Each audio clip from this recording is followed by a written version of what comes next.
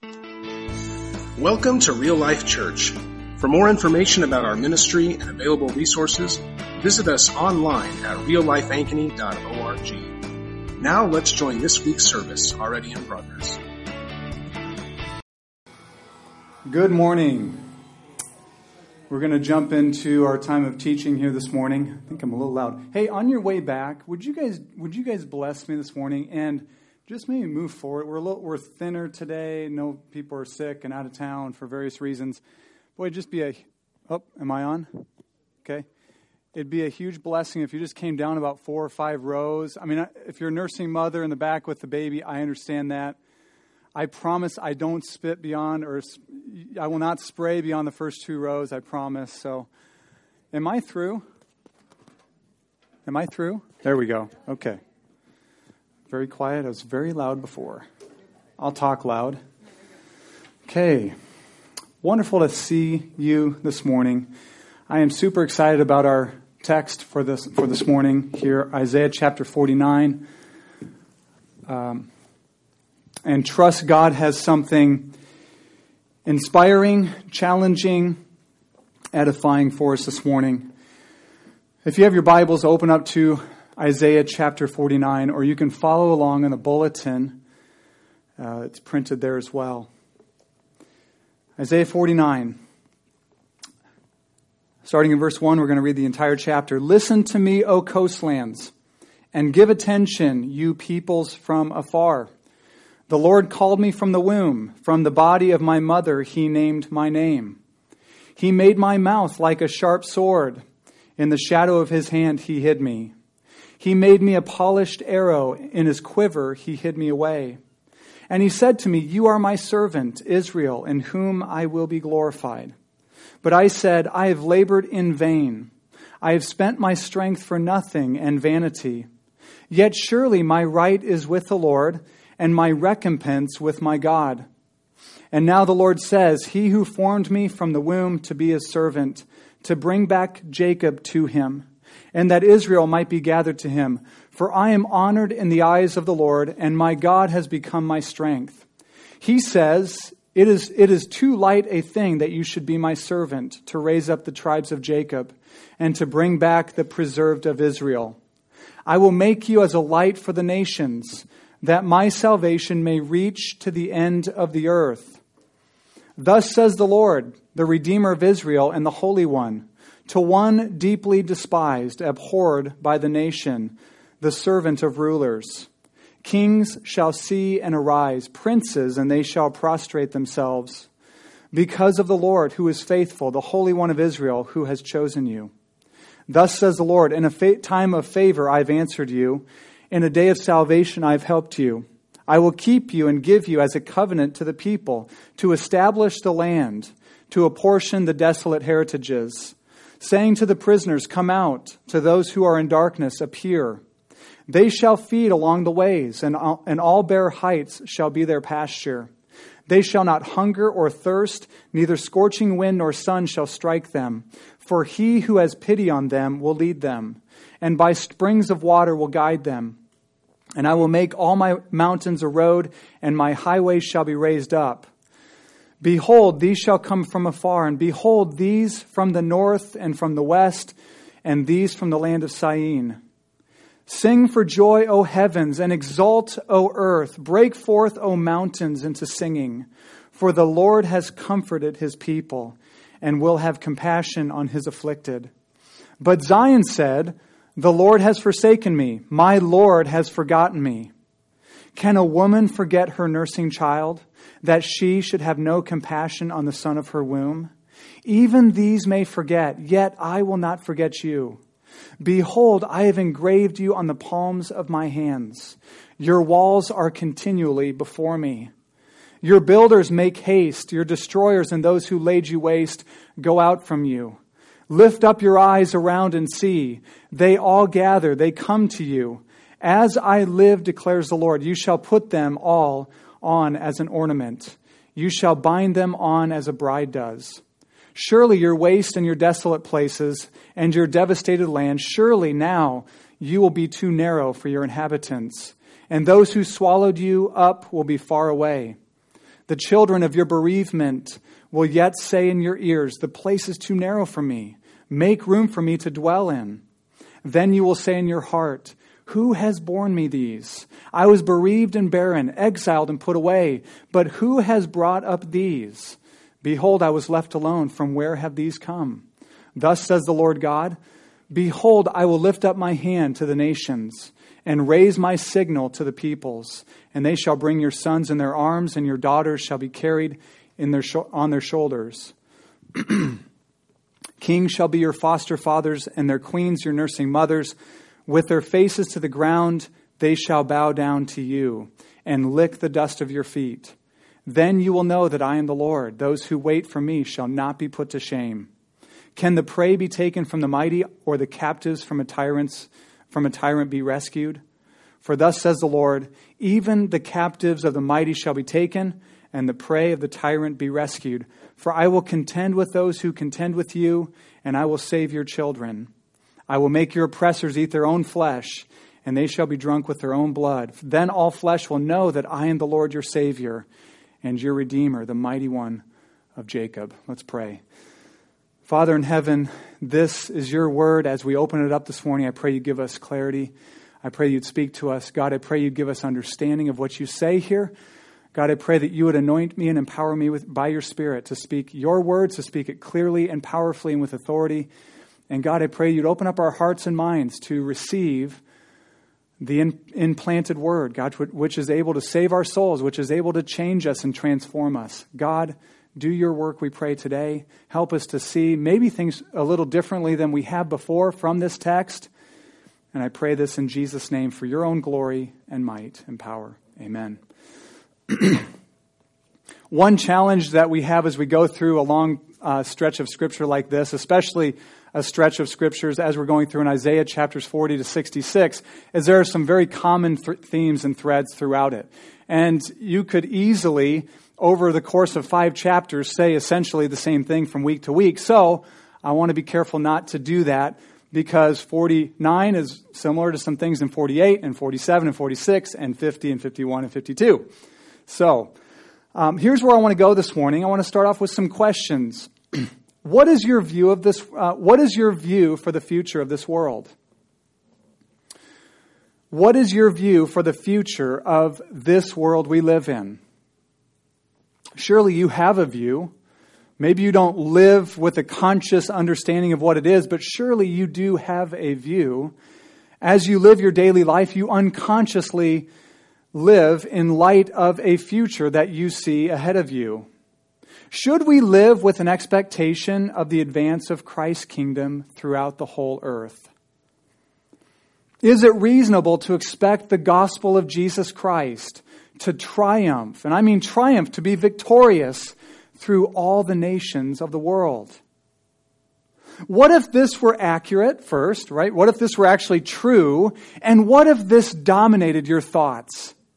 The triumph of the gospel, the kingdom of Christ advancing and spreading like wildfire through the nations. Or what? Maybe not dominate. What if this was uppermost in your thoughts? What if this was like on your desk, right out in front of you? Something you thought about, something that was in your thinking for how you lived your life. Do you think you might live differently than you do now?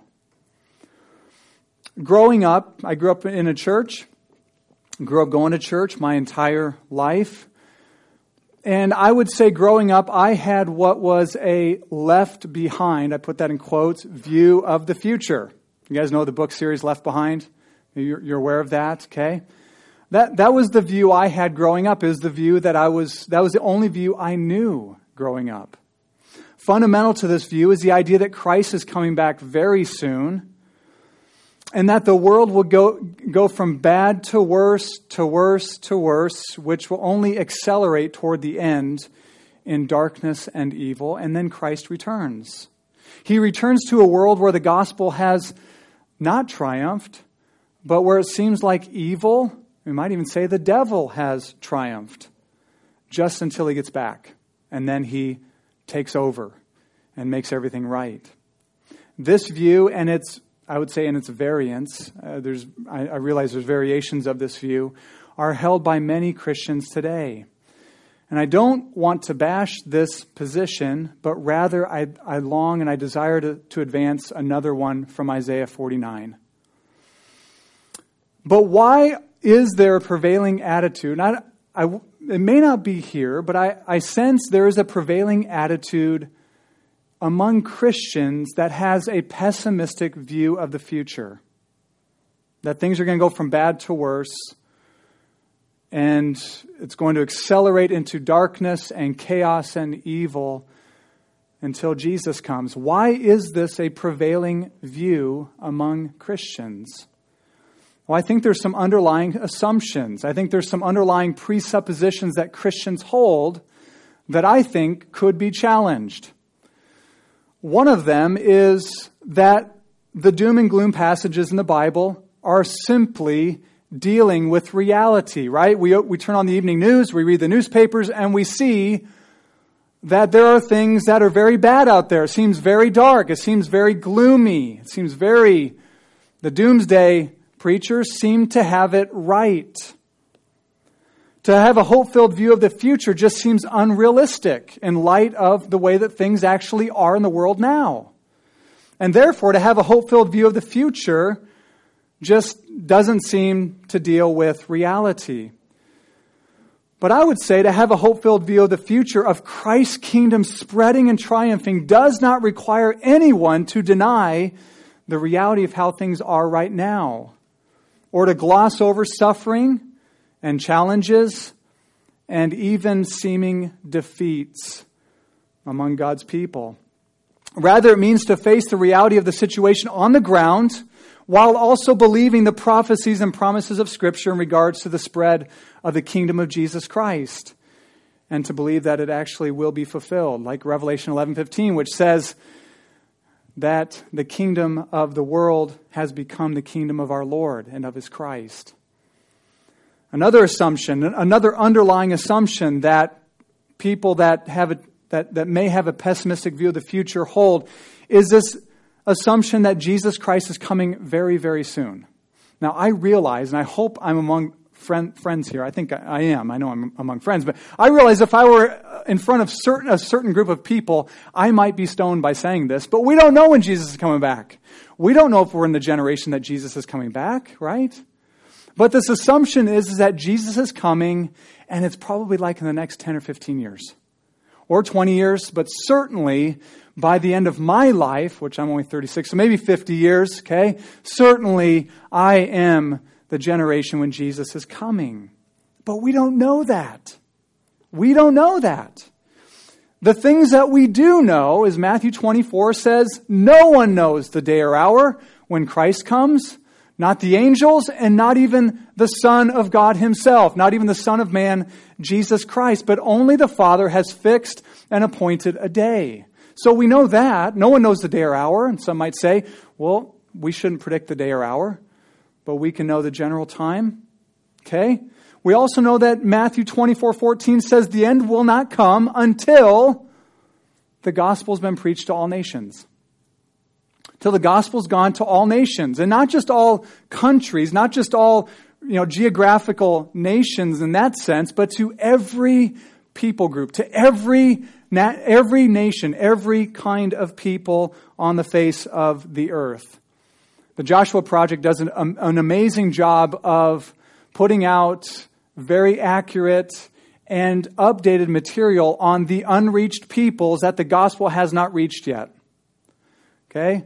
And I think there are like 9,600, 9,700 people groups in the world right now, and there are roughly 4,200 that have no gospel witness in them right now. So we know the end will not come until the gospel has reached them. But not just until there's been a crusade among them, but until they have received Christ. For Revelation chapter 5 says that the marriage supper of the Lamb, there's going to be people from every nation, tribe, and tongue that have been ransomed by the blood of Jesus. So it's not just we need to send missionaries to hold crusades, but they receive Christ, they are ransomed by the blood of Jesus Christ. So we know that the end will not come until these things happen. So what if Jesus isn't coming in the next 10 years? What if he doesn't come in the next 100 years? What if it's not for 1,000 years? It may change our outlook on the world around us as we see it today, right? When we have a view that Christ is coming very, very soon, it can easily slide into what I would call a sin of not living with our children and our grandchildren and our great-grandchildren and our great-great-grandchildren in view, right? The Puritans, they were early believers in the upper Northeast and then over in England as well in the 15, 16, and 1700s. They had this optimistic view of the future. Not because they lived with rose-colored glasses on, because they were massively persecuted, but they just believed the prophecies of Scripture that Christ's kingdom would expand. They believed that was actually going to happen in the earth before Jesus came. And what did they do? Here's what they did. They built printing presses. They started schools. They started churches. They wrote lots of books. They took a long-term view of the future, and also a hope-filled one. Another underlying assumption, this is the last one I want to talk about, is that these promises of overwhelming success of Christ's kingdom is realized only at the second advent or second coming of Christ when he visibly returns again. I believe these are underlying assumptions that many people have, but what if by God's grace, you may hold some of these, but what if by God's grace you and I could suspend these beliefs for 30 or 40 minutes and hear what Isaiah 49 has to say to us that may help us see things differently? My hope is to advance another understanding, one that I think could change your outlook on life and the Christian life, and will fill you with hope as you think about the future, as you think about the future of this world. So what I want to do is I want to present Isaiah 49 as the future of the world. But first I want to do two things. Before I jump into Isaiah 49, two more things, okay? In this passage, there is a servant that is referred to. Back in Isaiah 42, we talked about how Isaiah uses this phrase, the servant of the Lord, or the servant, in one of three ways throughout these chapters. One way is referring to the nation of Israel, which is God's servant. Another way is referring to Cyrus, the king of Persia, who at this time is not even born, but who will be God's servant in the sense that God will use him to do his will in releasing and setting the Israelites free and sending them back to Jerusalem. And the third way that I think is in view in this text is referring to Jesus Christ, God's faithful servant, who is faithful in doing all of God's will. And I think it'll be very clear as we move through this that it's referring to the Messiah, Jesus Christ. One more thing I want to cover is clearly in this passage, the restoration of the Jewish people to Israel, to rebuild the temple, to repair the walls, the reestablishing of temple worship. This is in view here. But I believe mainly as a type of the redemption that Christ brings to the world, to both Jew and Gentile. Okay? So certainly it's talking about the Jewish people being restored to Israel and rebuilding the temple. But I think it's looking past that. And when we see these massive, expansive statements about what this servant will do, it becomes abundantly clear that there's something more in view here than 42,000 Jewish people sent back to Jerusalem. Something much more in view here than just that. So let's step through this passage, and I want to hit on several verses and just point out and hope by God's Spirit we can have our eyes enlightened to see that we have much to have hope for in regards to Christ's kingdom being expanded in the earth. Verses 1 to 3, we see this servant commands a worldwide hearing and introduces himself. Listen to what he says in verse 1, the first part. Listen to me, O coastlands, and give attention, you peoples from afar. William Wilberforce was an abolitionist in England in the 19th century, was very instrumental, kind of the point of the point of the arrow, you might say, in abolishing slavery there.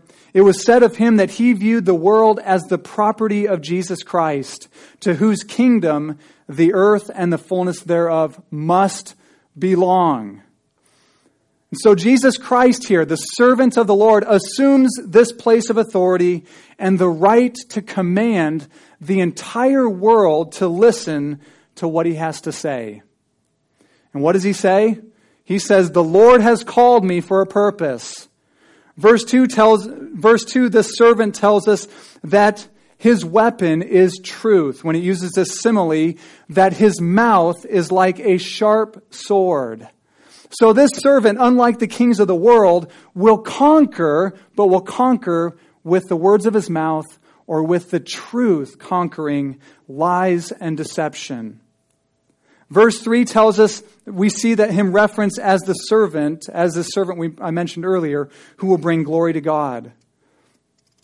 Verse 4 is interesting. It says this, but I said, this is the servant speaking, I said, I have labored in vain. I have spent my strength for nothing and vanity. This is likely referring to Jesus Christ and his ministry among the Jewish people when he came into the earth. Remember, if you remember Jesus, it says in John chapter 1, he came to his own. Speaking of the Jewish people, right? He was born a Jew. He came to his own, but his own received him not. They would not receive him. So he came to his people, but they wouldn't receive him. So this is speaking of this servant who seems to be frustrated or seems to have his plans frustrated by those who would not receive him, by those that he seems to labor in vain before. Jesus said this in Matthew 23:37. This is toward the end of his ministry before he went to the cross, lamenting the fact that the Jewish people largely had rejected him. O Jerusalem, Jerusalem, the city that kills the prophets and stones those who are sent to it. How often I would have gathered your children together as a hen gathers her brood under her wings, and you were not willing.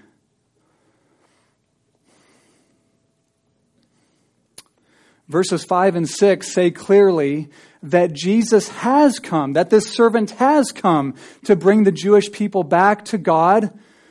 But if that's all that he's come to do, that's far too small a mission for this servant. In fact, verse 6 says this. It says, it is too light a thing that you should be my servant to raise up the tribes of Jacob, ethnic Jewish people, and bring back the preserved of Israel. And then it goes on to say, I will make you as a light for all the nations.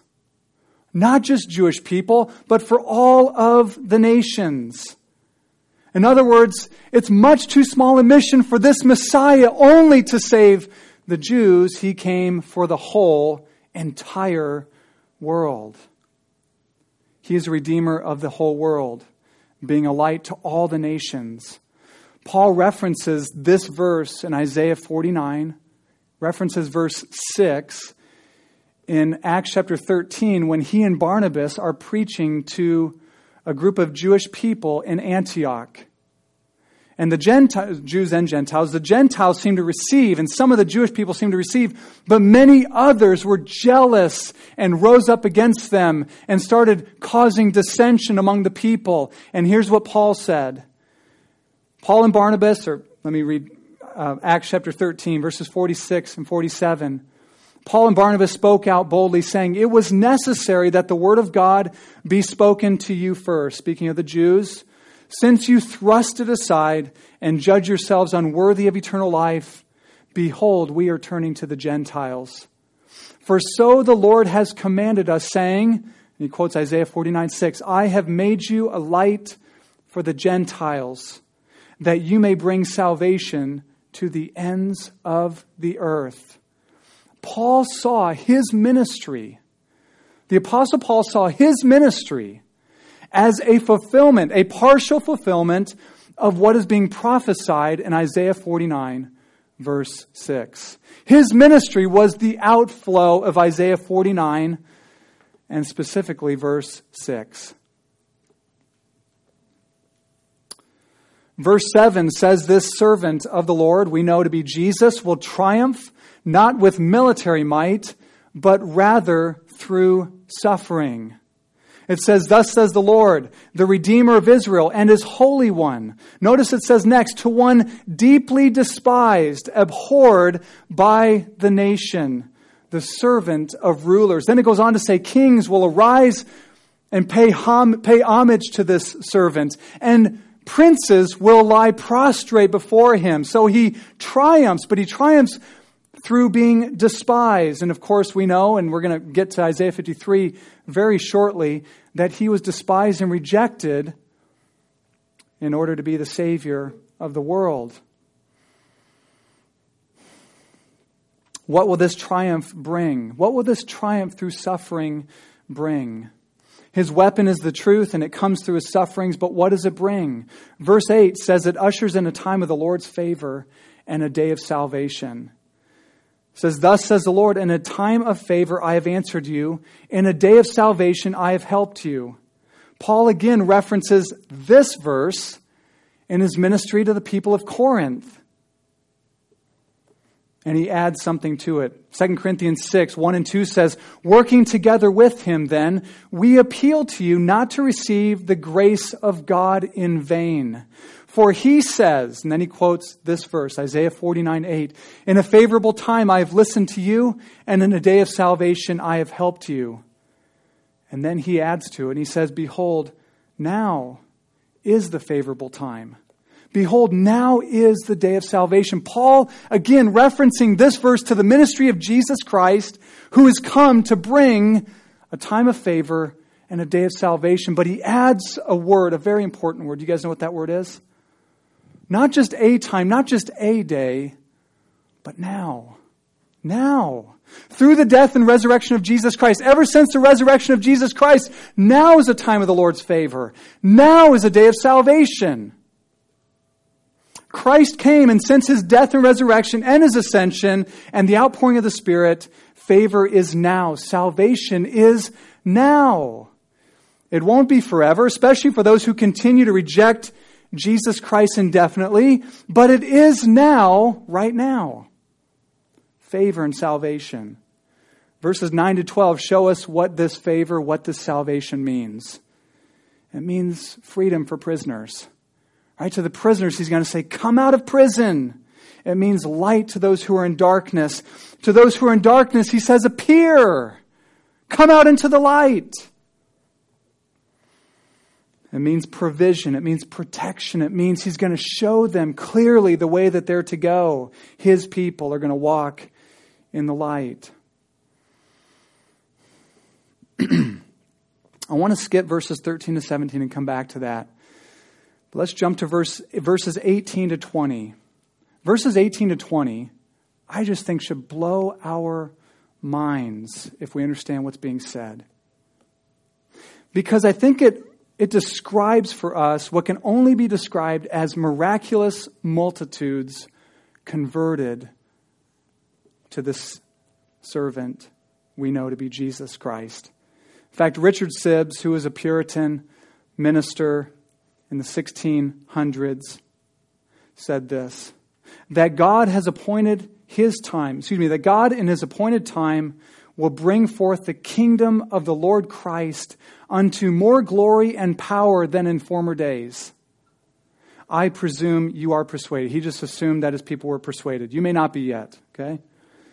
He goes on to say this, whatever will be more, these 6 things are clearly promised. I'm just going to mention one of them. One of them, he uses Isaiah 49:18 to 22 as scripture reference. He says this, multitudes of converts, many persons, even nations converted to Christ. Even nations converted to Christ. I think it's Isaiah 60. It says, can a nation be saved in a day? Verse 18, the Spirit of God here seems to draw this picture.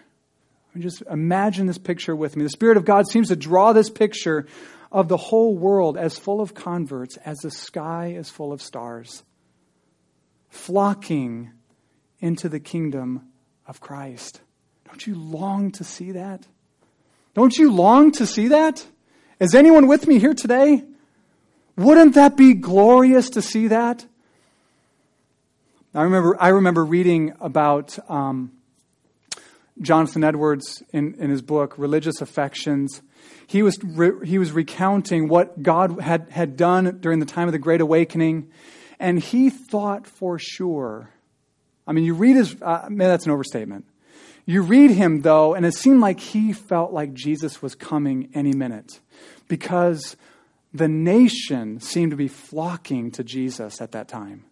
Europe, the entire continent of Europe seemed to be flocking to Christ at that time. May it happen again. In Ankeny, in Iowa, in the United States, in North America, in Europe, and across the entire earth. Verses 19 to 21 says spiritual wastelands and desolate places where there's not one person who could say they belong to God. It's spiritually desolate and a wasteland. Is all of a sudden full of inhabitants.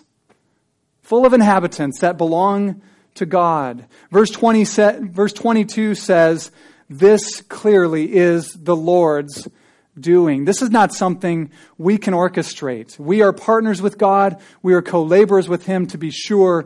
But this is something that God must do. And may we ask Him and cry out to Him to do it. What follows, I think, is something that I need to grow in. I understand. I track with this. God, may this town and this state and this nation flock to Christ. All right? Multitudes, thousands and tens of thousands and even millions. But what follows, I find stunning. Because Jesus Christ, His rule is not just a spiritual rule. Right? His rule is He's not just the Lord of my heart and our hearts, right? But it's also a governmental rule. Verse 23 shows that kings and queens will serve God's people and the purposes of King Jesus. It says, kings shall be your foster fathers. Who? God's people. And their queens, your nursing mothers. With their faces to the ground, they will bow down to you and lick the dust of your feet. Then you will know that I am the Lord. Those who wait for me shall never be put to shame. This should not completely surprise us, for Jesus Himself said, now I think I tend to over-spiritualize this. It should be taken in a spiritual sense, but also in an absolute sense. Jesus Christ rose from the dead. He gathered His disciples to Himself, and what did He say? What was the first thing He said to them right before He ascended, according to Matthew? It's the first part of the Great Commission. All authority in heaven and on earth has been given to me. All authority in heaven and on earth has been given to me. Paul says in Colossians 1 that He made everything. That He is the creator of everything, whether it's thrones or dominions or rulers or authorities. All of those things He made. And He made them for Himself. He is the ruler. He is King Jesus. Paul also said in 1 Corinthians 15 that Jesus Christ must reign until every enemy is put under His feet. Meaning He's reigning now at the right hand of God until every enemy is put under His feet. And the last enemy is death. And we know that when He returns and we are raised to new life with Him bodily, death is utterly defeated. But until then, enemies are being put under the feet of Jesus Christ. Verses 24 and 25 asks and answers a question. The question is basically, can this servant, this Messiah servant, can he rescue and save from the mighty and from even tyrants? And the answer is, this servant is unstoppable. Jesus Christ is unstoppable in His power and authority. He will bind every strong man and every tyrant, and He will set their prey and captives free. This servant, Jesus Christ, will accomplish all of this, all that he's sent to do, which is the worldwide expansion of his rule and his kingdom. So Jesus is Lord. This servant is a king and a Lord, and not just hypothetically, and not just of our hearts, but of everything. Of all. He is the Lord and the King of everything. He is the King of all kings and the Lord above all lords. To repeat Wilberforce, who said, the world is the property of Jesus Christ. The world is the property of Jesus Christ. Psalm 24, the earth is the Lord's and the fullness thereof, the world and all who dwell therein. The world is the property of Jesus Christ, to whose kingdom the earth and the fullness thereof must belong. So, in light of this, there are two responses in our passage here. Two responses, and I think both legitimate.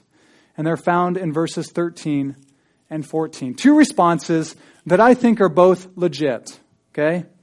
The first response is that we should join the choir of nature itself in praising God and singing for joy at his great compassion for his people. Look at verse 13. Sing for joy, O heavens, and exult, O earth. Break forth, O mountains, into singing. I went to Colorado a few weeks back, just by myself camping, and got up early in the morning, one morning, and sat on this little hill and could see,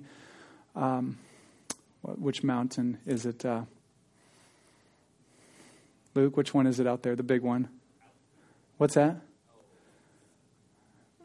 It was anyways, doesn't matter. No, not Pikes Peak. Long's Peak, thank you. Long's Peak. And one morning, it was another morning it was really cloudy. But one morning, it was so majestic. And I read this week, and I was like, that's what Long's Peak was doing. It was breaking forth into singing.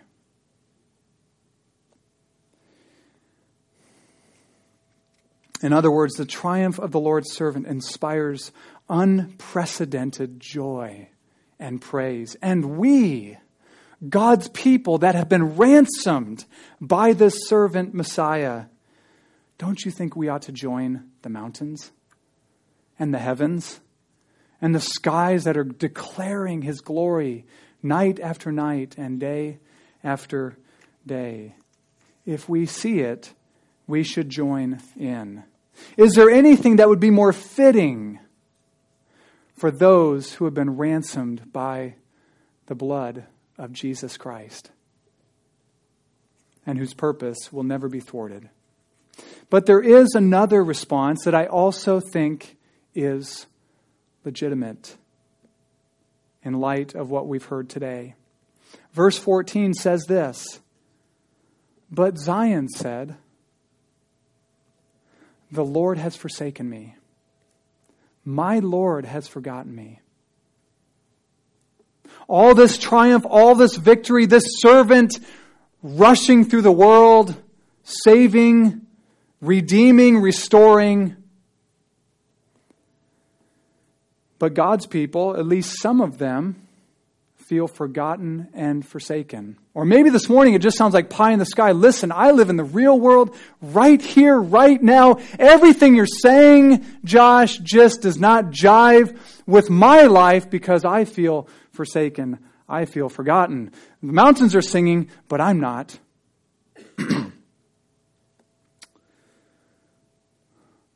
The reason I say this is a legitimate response is two reasons. One, because I think if we were all honest here, if you've been a believer for very long at all, I think we all probably would admit there has been a time in our life where we've felt this way and maybe even said this out loud or certainly in our hearts.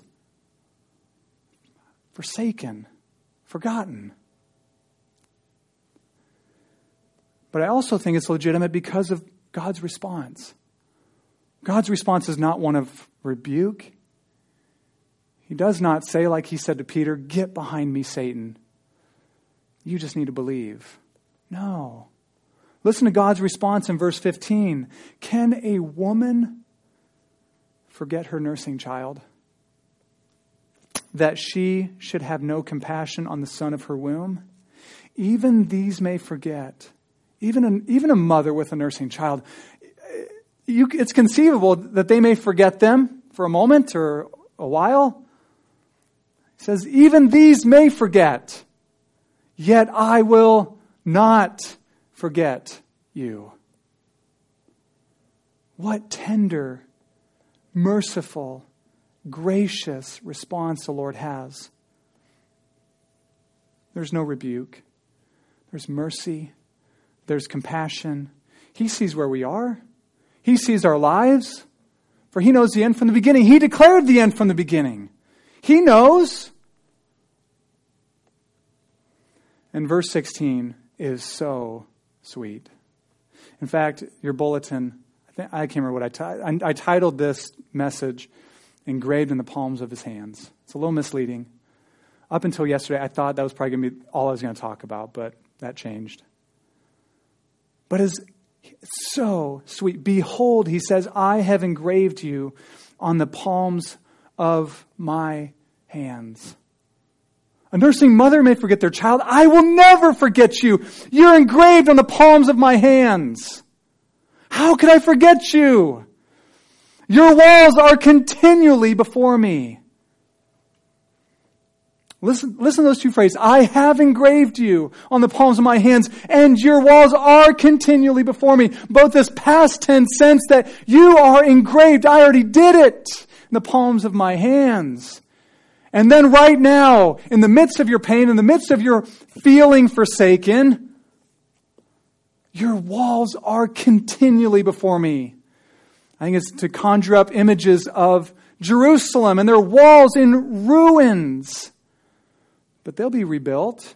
Your walls are continually before me. Listen to this phrase, I have engraved you in the palms of my hands.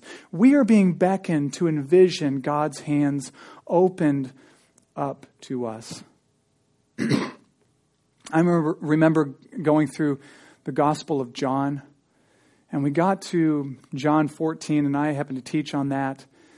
And where Jesus says, I am the way, the truth, and the life. No one comes to the Father but through me. And I just was overwhelmed with the sense that God is a Father and He is incredibly generous. And I see that here. His hands are open to us. Behold, I have engraved you in the palms of my hands. He's beckoning us to see Him and to see His hands opened up to us. But remember, God is invisible. But Jesus Christ is the image of the invisible God. So I think we're being beckoned to see Jesus, the image bearer of God, the image of this invisible God that we worship, our Father, with open hands to us. I've engraved you in the palms of my hands. When you see Jesus with His hands open to you, I mean with the eyes of faith, right? I don't mean we have to wait for Him to appear to us visibly. Through the eyes of faith, when you see Jesus with His hands opened up to you, what do you see?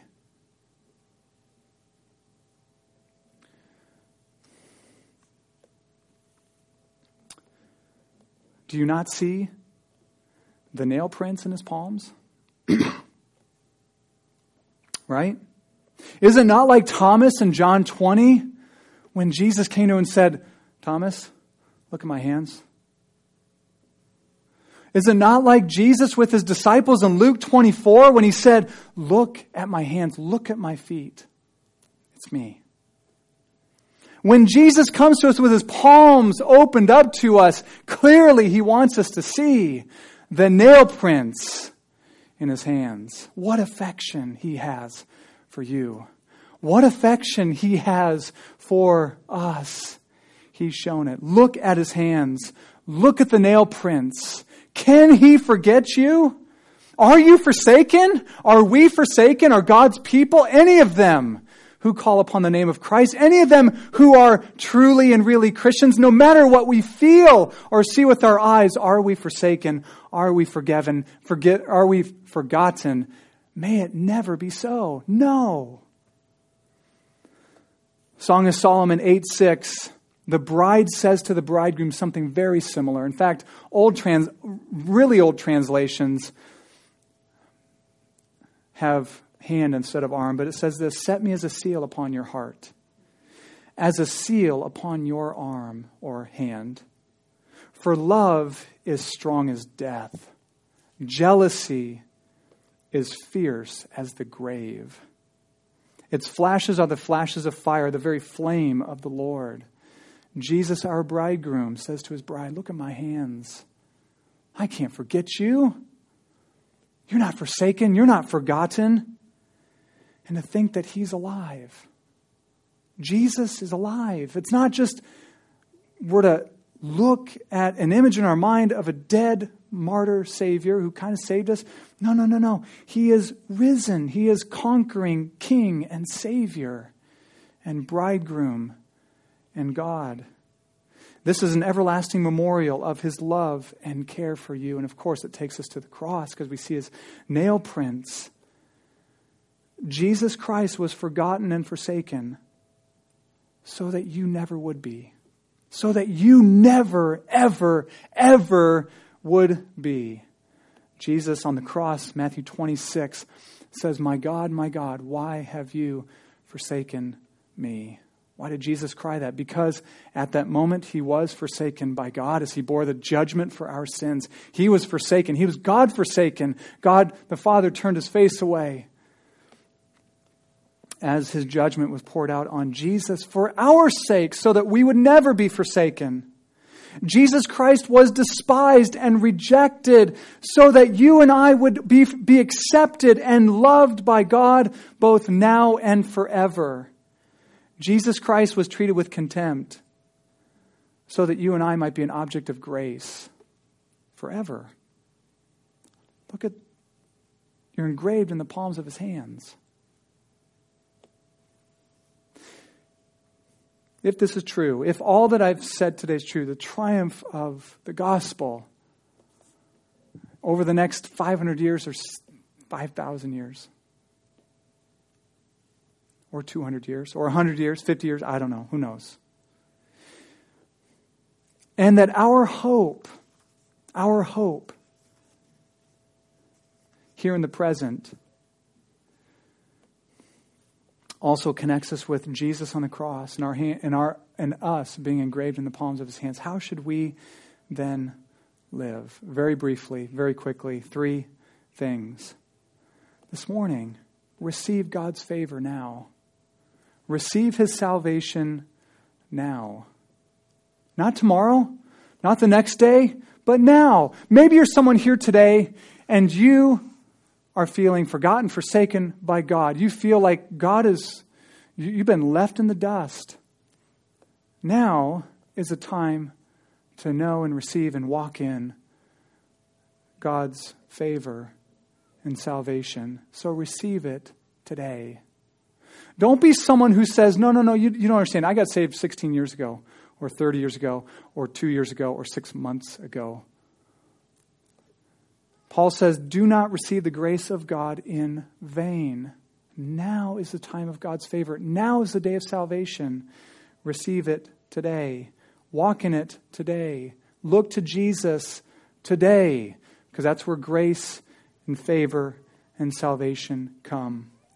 Number 2, we should be men and women of uncompromising truth.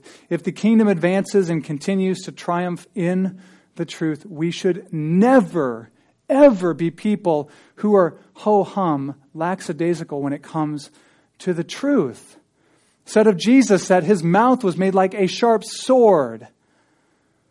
How does the kingdom of Christ triumph? How is the gospel victorious among the nations? Through the proclamation of the gospel. Through the proclamation of the truth of who this Messiah, of who this Jesus is. So we should be people, men and women, and children of uncompromising truth. And third, this goes along with it, we should see ourselves as co-laborers with Christ in his kingdom. Paul in Acts 13 very clearly saw his ministry as the outworking of Isaiah 49. And we should too.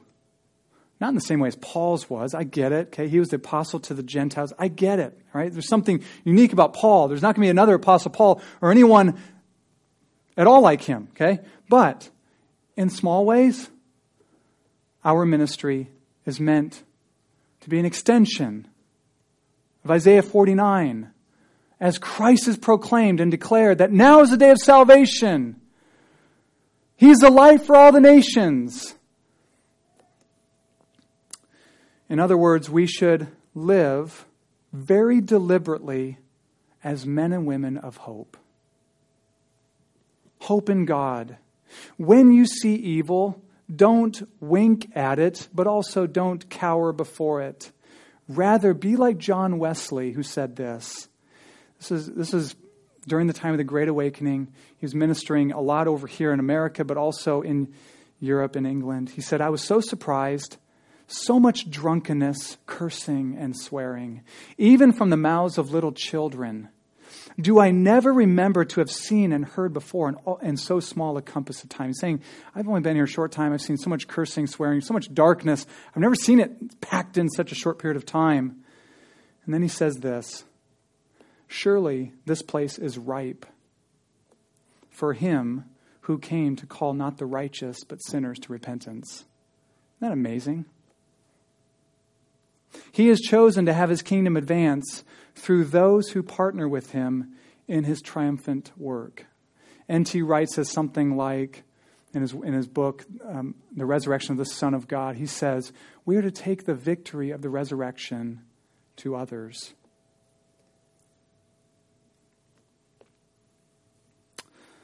So partner with him, co-labor with him, see this as Christ's agenda for the world, and get behind it and partner with him and with others. Be someone who lives in hope that Christ presently reigns until every enemy is put under his feet, as his kingdom advances and as the gospel triumphs in the world. Let's pray. Father, thank you so much for your word. It is authoritative. It is powerful. It's sharper than a two-edged sword. It's living and active. And God, your words can change our lives. My words cannot. And so God, I pray that what was spoken, that which was true and accurate, you would take and seal by your Spirit. And that it would have impact on our lives. And the way that we live, we be men and women fundamentally of hope. Men and women of truth. Who co-labor with Jesus Christ to see his kingdom advance and the gospel flourish and grow and triumph in the world, starting in Ankeny and in Des Moines and in this area where we are and wherever you may have us in the future. To your great honor and glory. God, I just confess that I have lived with a pessimistic view of the future, probably more unconsciously than consciously. And I repent of that. For Christ reigns and rules now. And he will until every enemy is put under his feet. The last one being death itself. When Jesus comes back here and his people are raised with glorified, resurrected bodies and death is snuffed out forever. So God, we rejoice in that. Give us hope, Lord, as we look to the future. As we look to our future, whether it's 5 years or 50 years we have left on earth, for some of the younger kids, 70 years, 80 years. And God, that we would see ourselves as co-workers, co-laborers with you in your work for the rest of our lives in hope. In Jesus' name. And all God's people said, amen. The Lord bless you and keep you today. May the Lord make his face to shine upon you, and may he give you hope as you leave today and as you live this next week and month and the years ahead. You're dismissed.